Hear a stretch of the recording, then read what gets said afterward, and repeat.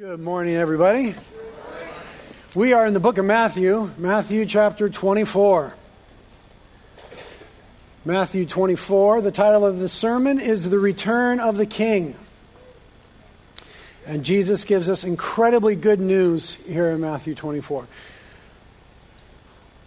We will get through verse 31 of the chapter, so we'll cover quite a bit of ground, but we won't read it all right now. We'll actually back up a few verses to read for a little context. So we'll start reading in Matthew 23, verse 37, and we'll read through verse 3 of Matthew 24 to start, and then we'll work our way through the text. I'm reading and preaching from the NIV this morning. So in Matthew 23, starting in verse 37 from last week, we have Jesus saying these words.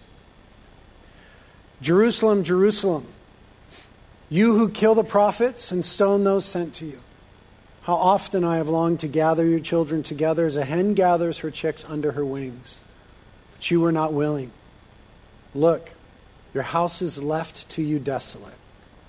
For I tell you that you will not see me again until you say, Blessed is he who comes in the name of the Lord. Jesus left the temple and was walking away when his disciples came up to him to call his attention to its buildings. Do you see all these things? Jesus asked. Truly I tell you, not one stone here will be left on another. Every one will be thrown down. And as Jesus was sitting on the Mount of Olives, the disciples came to him privately. Tell us, they said, when will this happen? And what will be the sign of your coming and the end of the age? This is God's holy word. Let's pray.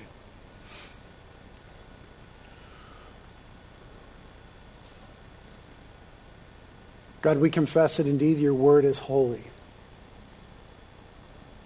In every sense of the word, your word is holy. The very word of God. Authoritative, living, active, inerrant, wonderful, and good. Thank you for it before us. Give us ears to hear it, Lord. Give us hearts to comprehend. Help us to, as we look at the text, see Jesus and his good news for us and toward us. Help us to hope in the coming of Christ and the great work of his redemption and the healing of the world. And Lord, as we pray about healing, we pray for those in Florida today. Thank you, Jesus, that you are sovereign even over the weather as you demonstrated. We pray on their behalf that God, when things like this happen, you would do what you so often do. You would do miraculous things in saving and comforting and providing hope and comfort and mobilizing people and resources. And we would just pray, Lord, that you would calm the wind and the sea as you have done before. Thank you that you are the God who hears our prayers. Pray these things in Jesus' name. Amen. Well, we saw there as we read the text, the last chapter ended, and we studied it last week, with Jesus pronouncing judgment on those in Israel, and in particular those in Jerusalem, who were and had refused to acknowledge his historic and current work, the historic and current work of God. Jesus says to them, I wanted to bring you in and for you to experience my love, but you were unwilling. And much of the drama of the book of Matthew has been that conflict unfolding of Jesus bringing the good news and religious leaders and others refusing it. And then Jesus pronounces that judgment, that there would come a day where their house, meaning the temple, would be left desolate. Not one stone would be left upon another. An explicit judgment that the temple will be destroyed, which we know from history happened in AD 70 during a period of time where the Jews revolted against Roman rule. Much of the drama of the book of Matthew has also been this Jewish struggle under Roman oppression. And toward the end of the first century, it came to a boiling point, and Jews revolted, and it did not go well for them, unfortunately. And Rome came and conquered the city and destroyed the temple and scattered the Jews. So Jesus pronounces that judgment, and then he's walking away from the temple toward the Temple Mount. And the disciples come up to him, perhaps alarmed by what he just said. And they point out to him the building, it says in our text. They say to Jesus, well, look at the building that you're talking about. And we put that together with Mark's account and Luke's account. We know that they're basically saying, but Jesus, look how big and how beautiful this thing is. And indeed, I've been to Jerusalem many times. These and the surviving stones still are big and beautiful. But in that day, it was beyond description. Big, ginormous, white stones. Much of the temple coated, in pure gold. And they look and they say, Jesus, but look how big and beautiful this worship structure is. And then Jesus pronounces that judgment. Perhaps startled by that, while Jesus sits on the Mount of Olives, so now he's overlooking the Temple Mount, sitting there after all those interactions that he's had with the religious leaders, his followers come and they ask him 3 questions. When will this happen, the destruction of the temple that he prophesied? What will be the sign of your coming? The second coming is clearly in view. And what will be the sign of the end of the age, the period just before Christ's return? They ask him those 3 explicit questions. Now, we understand in hindsight, looking back, that for them, these things formed in their mind a single complex web of events. They thought that they would be tightly connected, at least chronologically. In reality, we know in hindsight, they comprise a long span of history from the ascension of Christ until the return of Christ. And Jesus answers their 3 questions, and he answers them rather explicitly, but he doesn't give them any clear delineation about timing. To reveal specific timing in this chapter, in Jesus' answers to the questions, was not his goal. In fact, he says quite the opposite later in the chapter, the part that we'll look at next week, when he says these things from a few of the verses. About that day and hour, no one knows, not even the angels in heaven, nor the Son, but only the Father. Therefore, keep watch, because you do not know on what day your Lord will come. So you also must be ready, because the Son of Man will come in an hour when you do not expect. Therefore, keep watch, because you do not know the day nor the hour. So it's very clear that Jesus' goal in answering these 3 questions is not to give us a clear chronology as to when this would happen. Quite the opposite. So we err and we misread what Jesus says here if we try to read it with the goal of determining the time. You know what the Bible tells us about the time of the return of the Lord? It tells us soon. And it tells us soon starting 2,000 years ago. So if it was soon then, now then, it must be really soon. Soon. And I understand the tension. We often feel like kids in the back of the car that are saying, Dad, when are we going to get there? Soon. And the disciples were very much like that. 40 days after this, we see them in Acts chapter 1 saying to Jesus, is now the time when all that's going to happen? Are we there yet? Soon, he tells them. So if a chronology is not Christ's goal in the text, what are Christ's goals in the text in answering the question? Well, there's 3 of them. Number 1, he wants to warn his followers of the difficult days ahead. We'll see that in the text. Number 2, he wants to comfort his followers with the knowledge of his sovereignty and his victorious mission and his glorious return, which is the main point of the text, his glorious return. And thirdly, he wants to urge his followers to live responsibly, faithfully, compassionately, and courageously in the age to come, the days that were before them and are before us. Now, we'll explore that third goal of Christ when we get to the rest of the chapter next week. For now, we're going to look at his first 2 goals, warning and comforting. So we're going to read verses 4 through 8 now, where we'll look at some of the warnings that are given to us as signs, and these are general signs that Jesus gives in response to what the end of the age would look like. So starting in verse 4, it says, Jesus answered and said, watch out that no one deceives you. For many will come in my name, claiming, I am the Messiah, and will deceive many. You will hear of wars and rumors of wars. But see to it that you are not alarmed. Such things must happen, but the end is still to come. Nation will rise against nation, and kingdom against kingdom. There will be famines and earthquakes in various places. All these are the beginning of birth pains.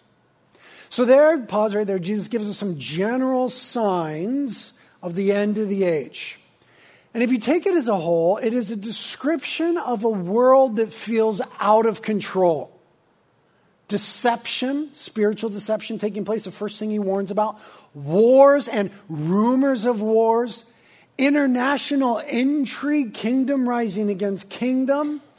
Famines, natural disasters in various places. It feels like a world that is out of control. And it sounds like the news that you hear every night. These same sort of things are the stuff of newscasts today. But these same sort of things have always been the way that the world has felt since the time of Christ. And these things, I think by design, could be seen in any time since Jesus uttered the words 2,000 years ago. It could be any time. Notice what he says, a few of the phrases there. He says, such things must happen, but the end is still to come. All these things are the beginning of birth pains. So such things must happen because what Jesus is describing here is a world in rebellion. He's talking about the effects of sin. He's not saying that these things will be his judgment. He's saying rather that these are the effects of sin and a world that is in rebellion to him. And if the world is going to live this way, then such things must come into a fallen world. But the end is still to come. In other words, there's more still. Don't try to look at those things and turn on the news and say, okay, we're right there. There's more to come. All these things, in fact, he says, are the beginning of birth pains. So he says to them, in effect, that there would be a long period of history characterized by events in the world that make the world feel as though it is out of control.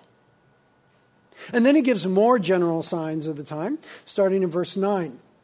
He says, then you'll be handed over to be persecuted and put to death. And you'll be hated by all nations because of me. At that time, many will turn away from the faith and will be betrayed and hate each other. And many false prophets will appear and deceive many people. Because of the increase of wickedness, the love of most will grow cold. But the one who stands firm to the end will be saved. Pause right there. Here we have a description of a period in history where it feels like truth is losing. The previous paragraph feels like a world out of control. This paragraph feels like a world where truth or the Christian faith is losing. He warns them and he says, you're going to be persecuted and hated among the nations because of my name. He warns them and says, many will actually fall away from the truth, from the faith. There will be apostasy. He warns them and says, rather than people living according to the truth, there will be an increase of wickedness. And rather than love abounding, there will be hatred. And there will be rampant deception. He brings up deception again. He describes a world where it feels like truth, and in specific, the Christian faith is losing. Now again, these are warnings of the way that the world would go because it's in rebellion to God. These are not ways that he would necessarily judge the world, but the way that the world would go, the effects of sin when we rebel against God. And we can see these things after Jesus utters them happening immediately. And we could see them throughout the last 2,000 years having happened historically. And we could see them happening presently. They happen immediately. If you continue on from Matthew and you go into the book of Acts, which is a continuation of the story, the disciples were greatly persecuted. They were martyred.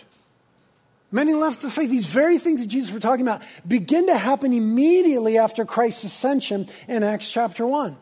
And they had happened historically By design, any age could look at this and say, wow, that's very much like our world and the way that it views truth and what happens to truth and what's happening worldwide to the Christian faith. Don't be lulled into not seeing it because you're in America. Because this does happen presently. The last century saw more Christians martyred for their faith than all the previous centuries combined. We feel so far removed from that reality, we don't even know that because we live in America. Thank you, God, for your mercy and your grace. But the last century had more Christian martyrs than all the previous centuries combined. Fact. So we see it happening presently as well. I know, you're reading this and you're saying, Britt, you said there was good news here. It's coming. Now, we're going to skip verse 14 intentionally for a moment. We will return to it. And we're going to go to verse 15 where we have some more warnings. A little bit of a different nature. Before we read it, let me tell you this. Because these events are coming from a different place, Jesus gives his disciples a different approach to them. Right? The previous events were the reverberating effects of sin, a world in rebellion to God and what it would look like. So what he told his people to do was to stand firm. Right? That's what he said to them. He said, look, the world is going to feel out of control and it's going to feel like truth is losing. So stand firm in your faith and you will be saved. Stand firm, though, was a direction as we face the effects of sin in the world. Now, these things are coming from a different direction, which is direct judgment of God. So he gives his disciples a different directive. He actually tells them to flee when this happens. Because we must endure the effects of sin in the world until Christ comes. We live in a fallen world. We're in the world, but we're not of the world. We will have to deal with that. But when God's wrath is involved, it is always God's intention that his believers would not have to endure that wrath because it's on unbelieving, rejecting folk. So he tells them to flee in the following verses. And this is where he's going to answer the question, when will the destruction of the temple be? So it says in verse 15, so when you see in the holy place the abomination that causes desolation, spoken of through the prophet Daniel, let the reader understand, then let those who are in Judea flee to the mountains. Let no one on the housetop go down to take anything out of their house. Let no one in the field go back and get their cloak. How dreadful it will be in those days for pregnant women and nursing mothers. Jesus is lamenting there. Pray your flight will not take place in the winter or on the Sabbath. Pause right there. So Jesus says that there will be something that is called the abomination of desolation. It was written about by the prophet Daniel. We see it referenced in Daniel chapter 9 and in Daniel chapter 12. One of the things that we have happening in Bible prophecy is there are near fulfillments and far fulfillments. Immediate fulfillments and more future fulfillments. There are partial fulfillments and complete fulfillments. And we see that all through Bible prophecy. Even like the virgin birth is such a thing. So that's one of the ways that Bible prophecy is used in Scripture. Near fulfillments, far fulfillments, partial fulfillments, complete fulfillments. Daniel may have had in mind about 100 years before Christ when the Greek ruler Antiochus Epiphanes came and desecrated the temple. That's when you see standing in the holy place, the abomination of desolation, the holy place of Kadesh, out of shame, the temple. When you see the temple desecrated, you know this is a bad thing. This is flee. This is time to flee. And he's actually saying it's going to be his judgment. So Daniel may have had that in mind, but we also believe that he had the ultimate adversary, the Antichrist, toward the end in mind. And Jesus has here in mind the fall of Jerusalem and the temple in 70 AD. When this conflict that I already told you about would happen between the Jews and the Romans, and the Roman general titled Vespasian would come in 70 AD, and he would desecrate the temple, and that's when it would be destroyed. Another abomination of desolation.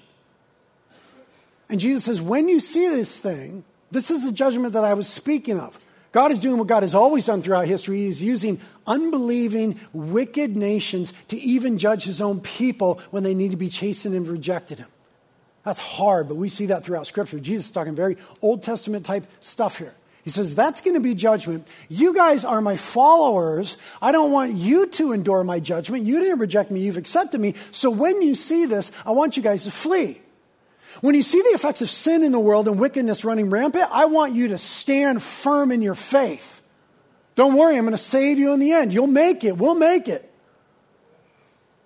But here he tells them specifically, when they see this judgment, that they are to flee. And history tells us that the Christians in the city of Jerusalem fled at the beginning of the Roman invasion and siege, and they weren't even around for 70 AD when the temple fell. They heeded Jesus' words, and they split. Good move, boys and girls. But I believe that Jesus is talking about more than just 70 AD here when we look at the next couple verses and the language that he's using. That this is a case of near fulfillment and far fulfillment, partial fulfillment and complete fulfillment, because he uses words in the next couple sentences that are far too big to merely be the short 5-year war that happened in Jerusalem around 70 AD. In verse 21, he says, "For then there will be great distress, unequaled from the beginning of the world until now, and never to be equaled again. If those days had not been cut short, no one would survive, but for the sake of the elect, his people, those days will be shortened." So I think that Jesus here is definitely referencing 70 AD. They asked him, when will the temple be destroyed? But he is also referencing a great tribulation. He says it's going to be a time like the world has never seen and will never see again. That couldn't be 70 AD. There's got to be a bigger fulfillment, a greater thing in picture here, the period of the Great Tribulation spoken about in the New Testament. Now, Jesus tells us these things and tells the disciples these things in part to sober their expectations. Because it's very clear that their expectations were this, and this is often our expectation too. They experienced Jesus, they came to Jesus, they heard what Jesus said, and then they believed, and then life began to unfold, and they would have this thought: shouldn't things be more different now that Jesus came and I'm following Jesus? Evidenced by the fact that, again, 40 days later, they're like, is now the time, Jesus? Shouldn't things be more different in light of the kingdom coming with Jesus, me submitting myself to the king and following him? You hear this sometimes about people who just come to Christ or are untrained, untaught believers, and they think, well, I've put my faith in Jesus, so all my problems should go away. Can I get a witness from someone who all your problems went away when you follow Jesus? That's not the situation.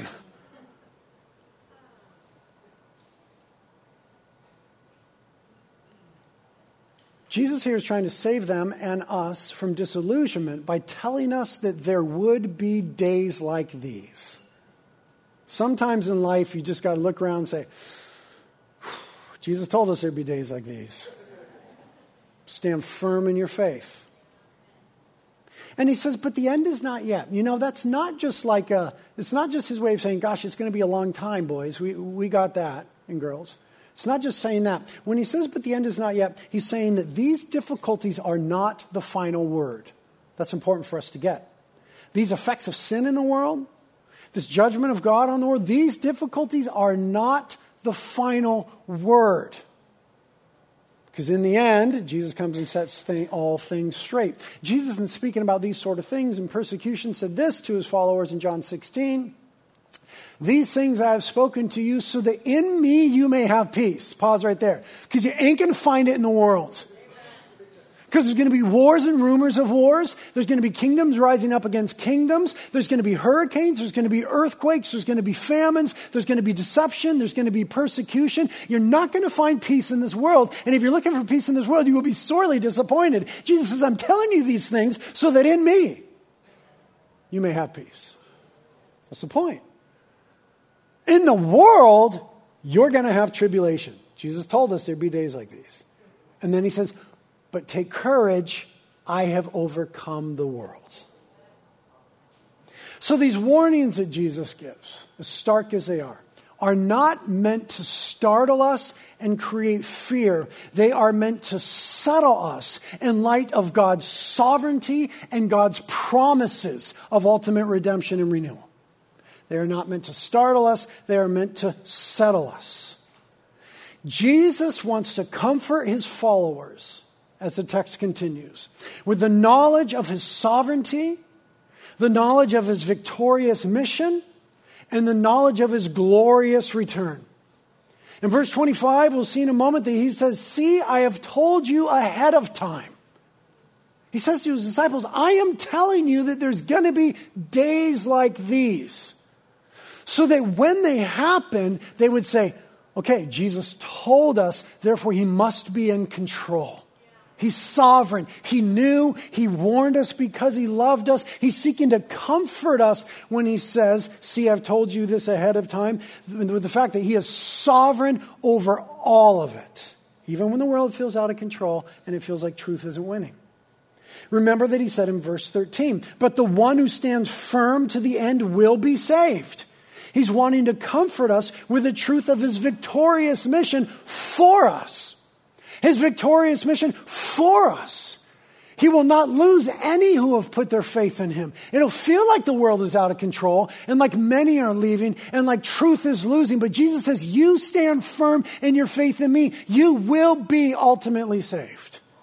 He will not let us down. He's seeking to comfort us with his victorious mission for us. Now we look at verse 14 for the first time, and it says this, and this gospel of the kingdom will be preached in the whole world as a testimony to all nations, and then the end will come. Jesus is seeking to comfort his followers with his victorious mission to us and through us. And the second point there is victorious mission for us. Now he speaks of his victorious mission to us and ultimately through us. He says, listen, it's going to feel like truth is losing, but this gospel of the kingdom will be preached to the whole world, to every nation. Pantata ethne in the Greek, every single people group. This is why as reality, we're giving careful attention to reaching the unreached. Because Jesus said this is also the way that it ought to go. The world is going to feel out of control. It's going to feel like truth is losing. But I want to remind you of my victorious mission to the whole world and through you. When he said this gospel of the kingdom will be preached to the whole world, he didn't mean other people. He meant that they would go and do it. He wasn't saying to his believers, hear me, Christian, this gospel will be preached to the whole world, but don't you worry, you don't need to do it. We'll get some special guys that'll go do it. All believers are to be engaged and involved in what Jesus said would be happening before his return, the gospel, the good kingdom going to the whole world as a witness. And that brings us comfort because his victorious mission is not only for us, it's not only been brought to us, but it is also to go into this broken, crazy, scary world through us. That's called living out the comfort of Matthew chapter 24. Note again that in verses 6 and 8, Jesus says the end is still to come. All these things are the beginning. Earthquakes, famines, wars, rumors of wars. But here he says in verse 14, this gospel will be preached and then the end will come. This is the closest thing Jesus gives us to any sort of chronological cues in the text. This gospel will be preached to all people groups, and then the end will come. Do you know what that means? That means that Jesus has given us, the church, a task to complete. This gospel's got to go forward to every nation. Everyone's got to hear, and then the end will come. Now, that is not to say, because he's given us a task to complete before he returns, that is not to say that we then cause his return. Rather, it is to say that we have a cause to live for until he returns. Jesus is the only one who ushers in the kingdom. We don't usher in jack, beans, or squat. It's not that we would cause his return, it's that we have a cause to live for until he returns, the nations hearing. So our focus, Jesus is teaching us, is not meant to be on the troubling signs, but rather on the victorious mission. And the mission, the good news about Jesus, confronts the signs. It confronts rebellion and sin and the effects of sin. And it brings righteousness and repentance and healing and wholeness. So we don't merely sit back passively and say, okay, I'm just going to hold on until it all blows over. We actually confront the signs of rebellion by taking the truth of the gospel to the nations. The signs are given to us to denote that God knows and told us there would be days like these where the world feels out of control and it feels like truth is losing. But the truth is that the truth is winning. The kingdom is expanding. Jesus is building his church. We live in America where we hear a whole lot of hullabaloo about the church is shrinking and everybody's leaving the church. And that might be true in America, but listen to me, Christianity is exploding in the rest of the world. Christianity is growing in the rest of the world more quickly than it has ever grown. Did you know that more people have followed Jesus worldwide in the last 100 years than in all the previous centuries combined?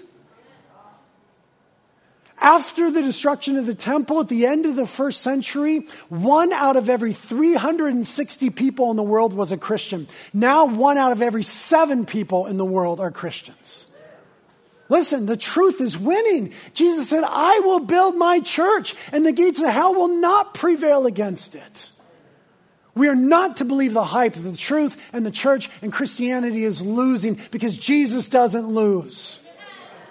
The truth, go ahead, praise God.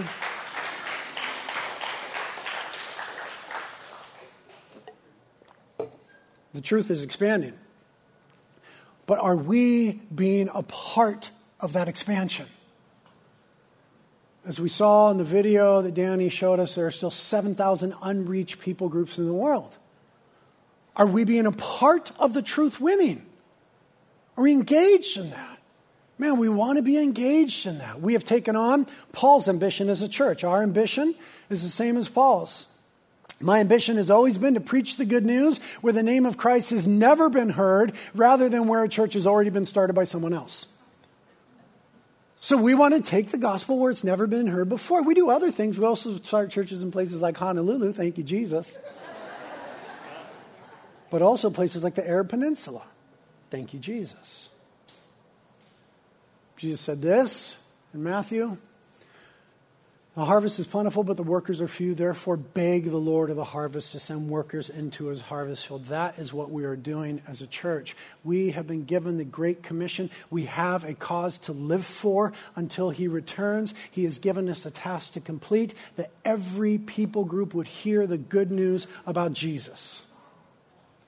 Now, what's also inherent in the text is this idea that difficult world conditions and victorious Christian mission would coexist until the end. And that conflict would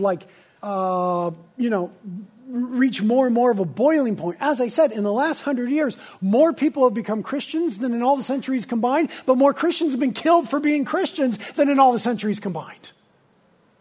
So the text tells us that these rebellious world conditions and victorious Christian mission will coexist. There will be a spiritual context of conflict and subterfuge, deception.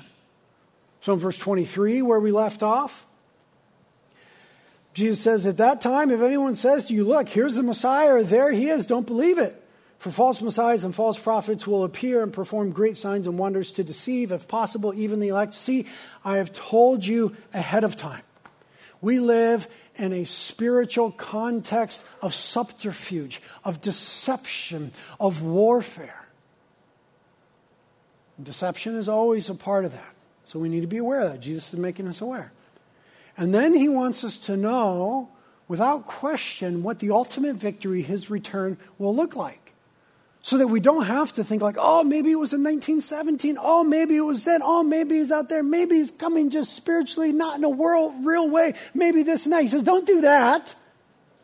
And he says, let me help you out, boys and girls. I will tell you exactly what this will look like. Verse 26.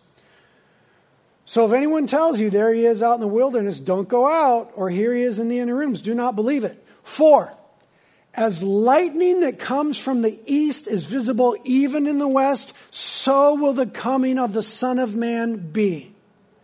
Wherever there's a carcass, there the vultures will gather. Immediately after the distress of those days, the sun will be darkened, the moon will not give its light, the stars will fall from the sky, and the heavenly bodies will be shaken. Then will appear the sign of the Son of Man in the heaven. And then all the peoples of the earth will mourn when they see the Son of Man coming on the clouds of heaven with power and great glory. And he will send his angels with a trumpet, and they will gather his elect from the four winds, from the end of the heavens, one end of the heavens to the other. So Jesus says, listen guys, you're not going to miss it. Right? It will be visible and unmistakable. Like lightning. Right? Nobody sees lightning strike and they're like, what was that? Is it like a flashlight or something? And like vultures, when there's a carcass, like everybody knows if you look up in the sky and there's 25 vultures circling, there's something dead there. It's like an unmistakable sign. He says you're not going to miss it. It's going to be like lightning and vultures in the sky. He says you're not going to miss it. It will be earth-shattering and sky-shaking. Heavenly bodies being shaken. He says you're not going to miss it. It will be glorious and powerful and witnessed by the whole world. Coming on the clouds with great glory is a reference to Daniel chapter 7, where the Messiah comes to the Father and receives the kingdom in great glory. He says you're not going to miss it. It will involve both judgment, all the people on the earth will mourn, and salvation. All the believers will be gathered unto him. So the main point of the text, the thrust of it, the climax of it, the most punchy point of it is, I'm coming back, you're not going to miss it. It's going to kind of be a big deal. And it's very clear from Scripture, throughout Scripture, that Jesus, when he returns, comes physically as he came the first time, visibly, evidentially, and busily. That is to say, when he comes again, he's got some business to do. When Jesus comes, he will be busy.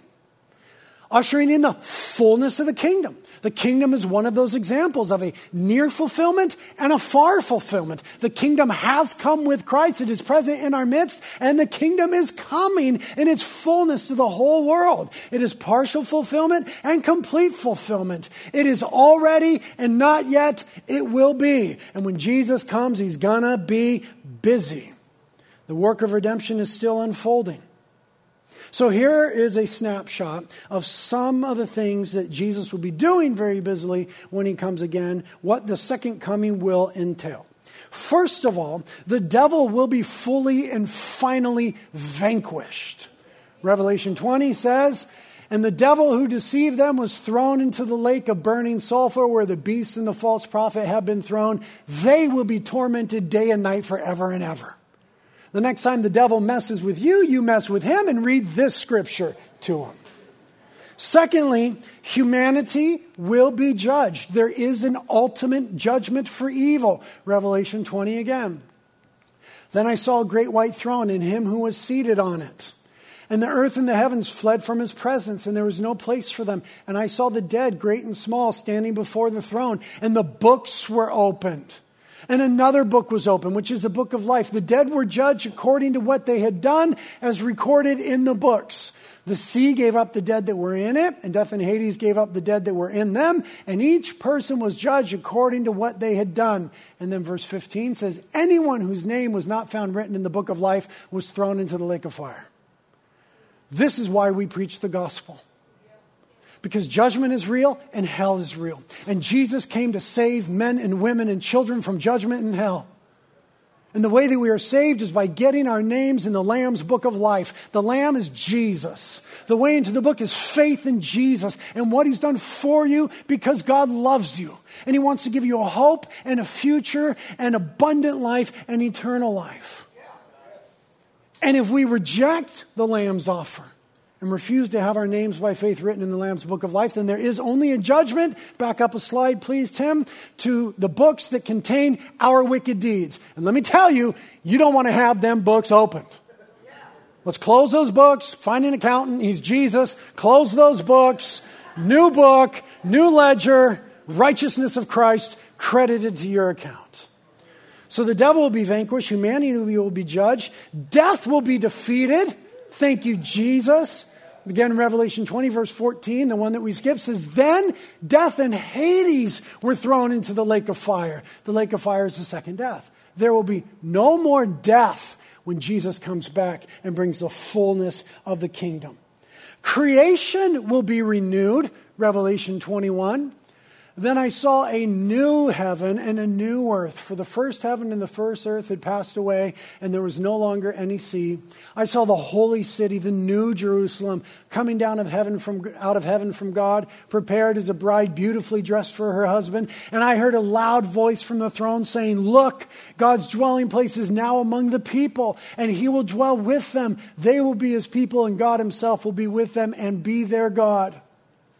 He will wipe away every tear from their eyes. There will be no more death or mourning or crying or pain, for the old order of things has passed away. He who is seated on the throne said, I am making everything new. And you better write this down, for these words are trustworthy and true. Jesus is coming again to renew, to undo all the reverberating effects of rebellion and sin and wickedness, and to make all things new. Our dwelling will be in glory, Revelation 22.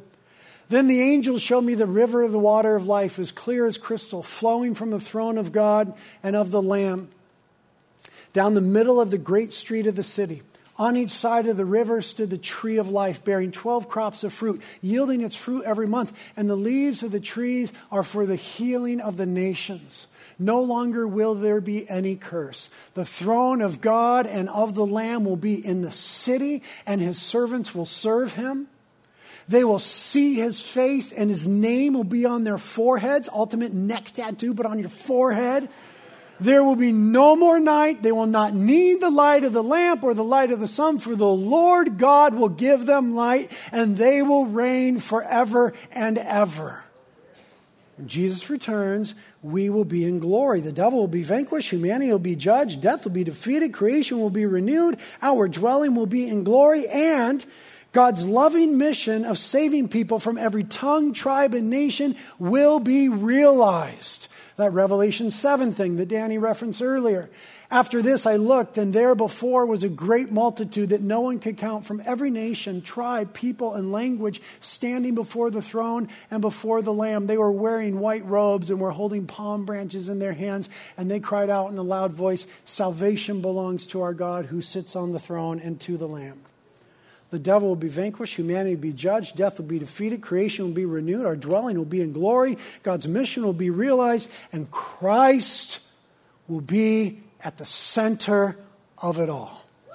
Jesus is the main point of the text. He is the main point of history. He is the main point of the whole thing, so that when he returns, this will be the reality. Then I saw a lamb looking as if it had been slain, standing at the center of the throne. That's Jesus. He's at the center. The 24 elders fell down before the lamb. Each one had a harp, and they were holding golden bowls full of incense, which are the prayers of God's people. And they sang a new song, saying to Jesus, you are worthy to take the scroll and to open its seals, because you were slain the cross, and with your blood you purchased for God persons from every tribe and language and people and nation. You've made them to be a kingdom of priests to serve our God, and they will reign on earth. Worthy is the Lamb who was slain to receive power and wealth and wisdom and strength and honor and glory and praise. To him who sits on the throne and to the Lamb be praise and honor and glory and power forever and ever. Amen.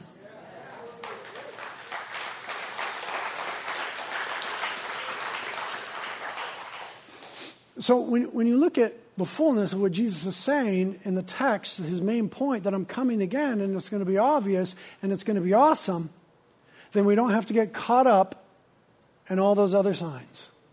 It's not the focus. These things, Jesus and his glory and his coming, are the focus. Those give us some cues. Those give us some tools. Those show us where we ought to stand firm, where we ought to flee. But ultimately, Jesus is coming again. So what people then should we be? We should be expectant people. If it was soon 2,000 years ago, it's really soon now. I'll just leave you with what it says in the book of Titus about this. This is where we end. For the grace of God has appeared that offers salvation to all people. It teaches us to say no to ungodliness and to worldly passions, and to live self-controlled, upright, and godly lives in this present age, while we wait for the blessed hope, the appearing of the glory of our great God and Savior, Jesus Christ, who gave himself for us to redeem us from all wickedness and to purify for himself a people that are his very own, eager to do what is good. May we be such people. Lord, thank you for these wonderful truths. Thank you, God. Help us to live, as we always pray, in light of the truth. Help us to stand firm in our faith in this crazy world. Help us to not participate in the rebellion, but to participate in the victory of your mission going forward. May we be men and women who live for your glory. May we be men and women who live expectantly. May we be men and women who are on mission because you have given us a cause to live for, and it's your cause. May we be such people, Lord. Teach us now in this time to pray.